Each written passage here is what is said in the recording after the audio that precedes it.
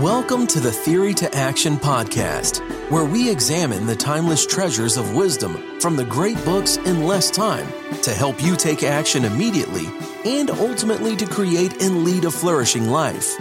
Now, here's your host, David Kaiser. Hello, I am David, and welcome back to another Mojo Minute. On October 7th, 2023, just some two months ago, the Iranian-backed terrorist group Hamas, based out of the Gaza Strip, launched an unprovoked and vicious surprise attack on over 20 communities in Israel. The attack was unlike anything seen since the major wars in Israel in 1968 and 1973. Hamas murdered over 1,200 innocents, including the beheading of children, and over 5,400 people were injured, and over 230 hostages were taken. Again, we are just 2 months removed from those events. And yet the clamor for a ceasefire has increasingly been ramped up on the state of Israel to stop their hunting and killing of these horrific terrorists who conducted the October 7th assault. And the clamor from the Biden administration to Israel has ramped up behind the scenes to ask them to engage in a ceasefire.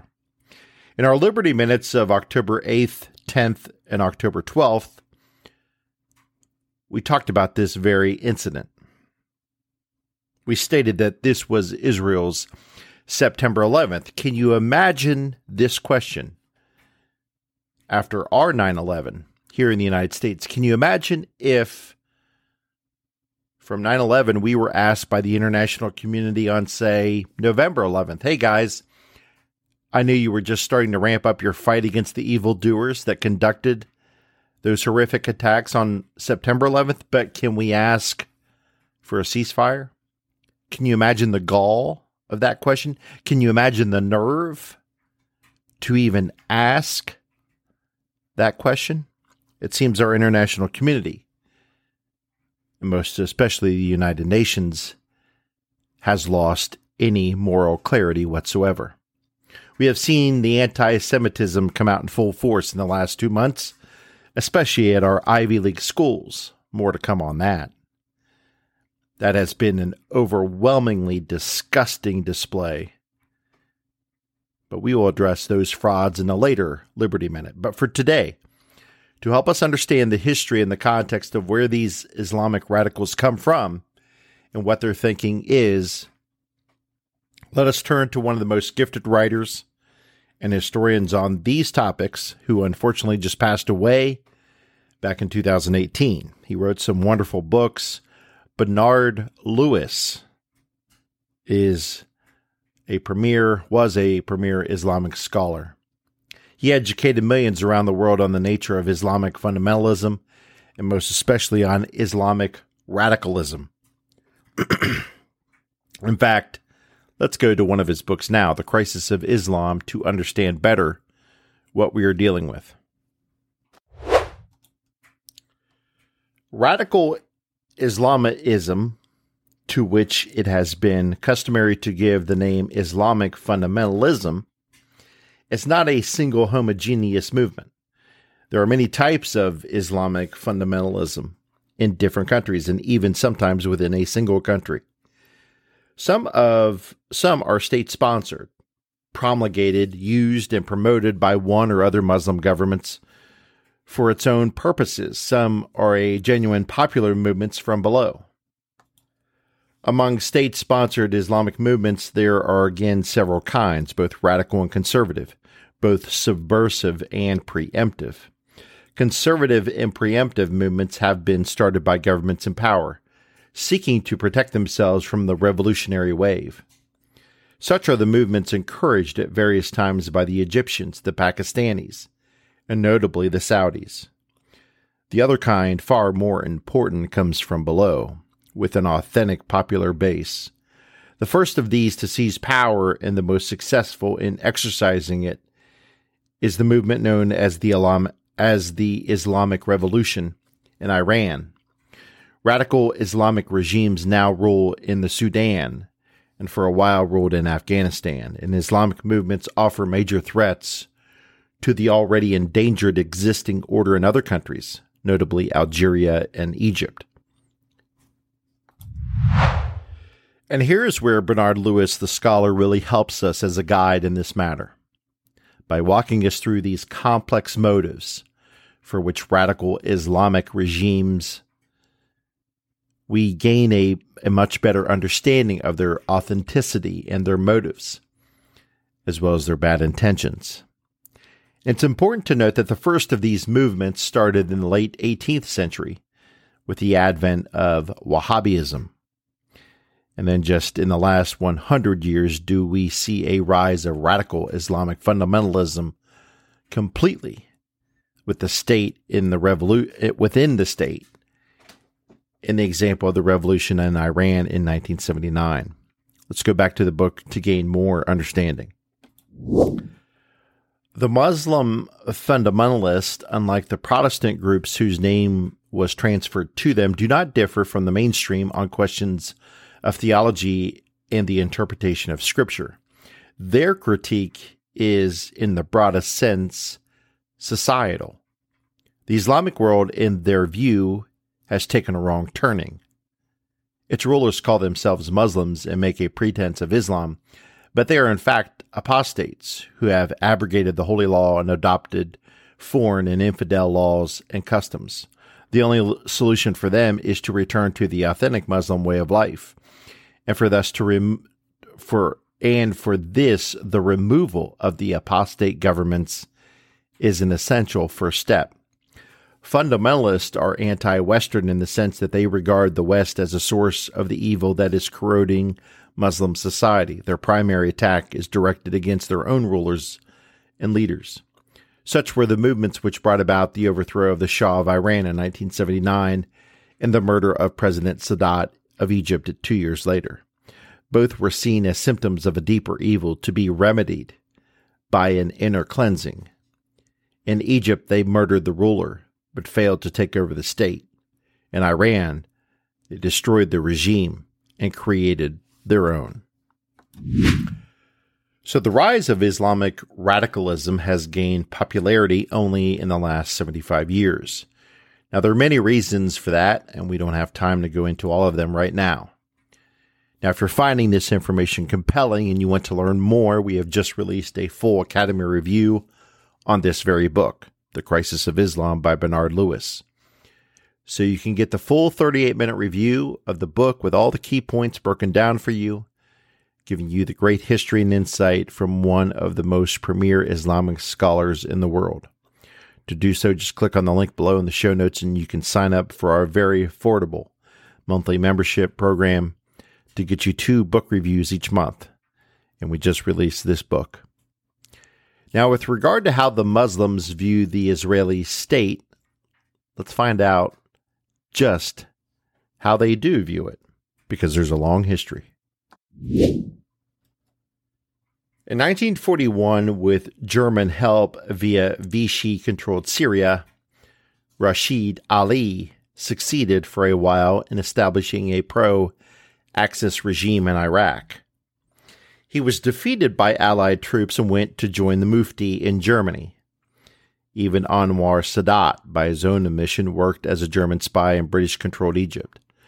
The defeat of Germany and the collapse of the Third Reich and its various agencies left an aching void. As many saw it, it was the resulting interlude that in 1948 the Jews were able to set up their state, inflicting a humiliating defeat on the Arab armies that were sent to prevent it. A new patron and protector, a replacement for the Third Reich, was urgently needed. It was found in the Soviet Union. And then came the collapse of the Soviet Union, which left the United States as the sole world superpower. The era of Middle Eastern history that had been inaugurated by Bonaparte and Nelson was ended by Mikhail Gorbachev and the elder George Bush. At first, it seemed that the era of imperial rivalry had ended, with the withdrawal of both rivals, the Soviet Union because it couldn't, and the United States because it wouldn't play the imperial role. But before long events, notably the Iranian Revolution and the wars of the Iraqi dictator Saddam Hussein, forced the United States to involve itself more directly in the affairs of the region. Middle Easterners saw this as a new phase in the old imperial game. Americans did not, and showed that they had neither the desire nor the aptitude for an imperial role. Islam played a significant role during World War II as various Muslim leaders aligned with different factions based on their geopolitical objectives. For instance, figures like Rashad Ali of Iraq established that pro-Axis regime with German assistance, suggesting a convergence of his interest and his ideological alignment with Nazi principles. Similarly, Egyptian Anwar Sadat's involvement as a German spy underscores the intricate webs of allegiance that were woven during those tumultuous times. Many Americans, despite their country's significant role in World War II, remain largely unaware of the complex political dynamics that marked the period, particularly in regards to Middle Eastern leaders aligning with the Axis powers in World War II. Misunderstandings about this past can breed misconceptions about present-day Middle Eastern policies. The historical narrative often focuses on Europe's role, overshadowing crucial events in other regions. For instance, the alliances formed by leaders like Rashad Ali and Anwar Sadat with the Nazis are rarely discussed, obscuring a key aspect of the wartime geopolitics. Understanding this history is paramount, as it provides a richer, fuller understanding of the current relationships and power dynamics that continue to shape the world today. Now, moving on, the last 50 years, major events like the Gulf War have continued to shape and mold the Muslim mind and worldview. Let's go back to the book. The collapse of the Soviet Union, followed by the defeat of Saddam Hussein in the Gulf War in 1991, was a devastating blow to secular nationalist movements, notably that of the Palestinians, who once again, as in 1945, found themselves bereft of a great power patron and helper in their cause. Their Soviet protector was gone. Even their Arab financial backers in Kuwait and Saudi Arabia, angered by enthusiastic Palestinian support for Saddam Hussein, for a while stopped their subsidies, leaving the Palestinians isolated, impoverished, and enfeebled. It was this situation that forced them to think the unthinkable and enter into a peace process with Israel. The PLO was rescued in fundamentalist eyes ignominiously by the Americans and the Israelis, and induced to enter into a demeaning dialogue with Israel. All this gave greater plausibility to the fundamentalist view of the world and greater appeal to their cause. They, and notably Osama bin Laden, interpreted the collapse of the Soviet Union in a different way.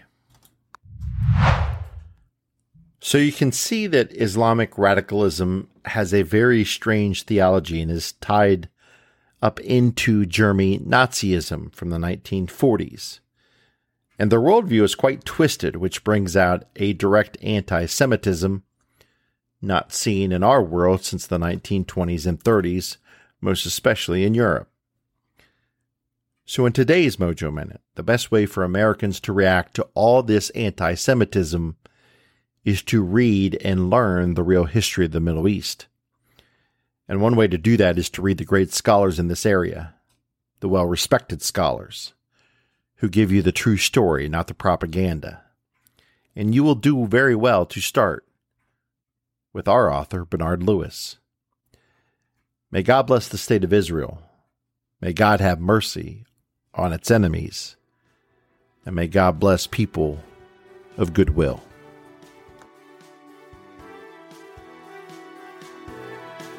Thank you for joining us. We hope you enjoyed this Theory to Action podcast. Be sure to check out our show page at teammojoacademy.com, where we have everything we discussed in this podcast, as well as other great resources. Until next time, keep getting your mojo on.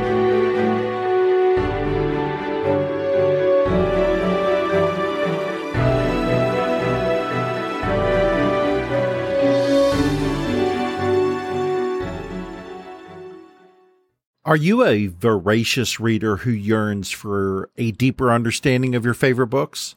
Or perhaps you're a busy professional seeking to enrich your knowledge but short on time. The Mojo Academy 2.0 is your perfect solution. Our revamped service now includes beautifully designed monthly written reviews and PDF format to accompany our popular audio reviews. These aren't just summaries. These are comprehensive and insightful explorations of each book, packed with the actual quotes from the book to enhance your understanding. With usually 69 pages per review, they are perfect reference tools to take your learning to the next level. Get your free Mojo Academy review in written format at teammojoacademy.com or click on today's show notes for that free link. Again, teammojoacademy.com or click on today's show notes and you will see the link for the free written review. Get yours today.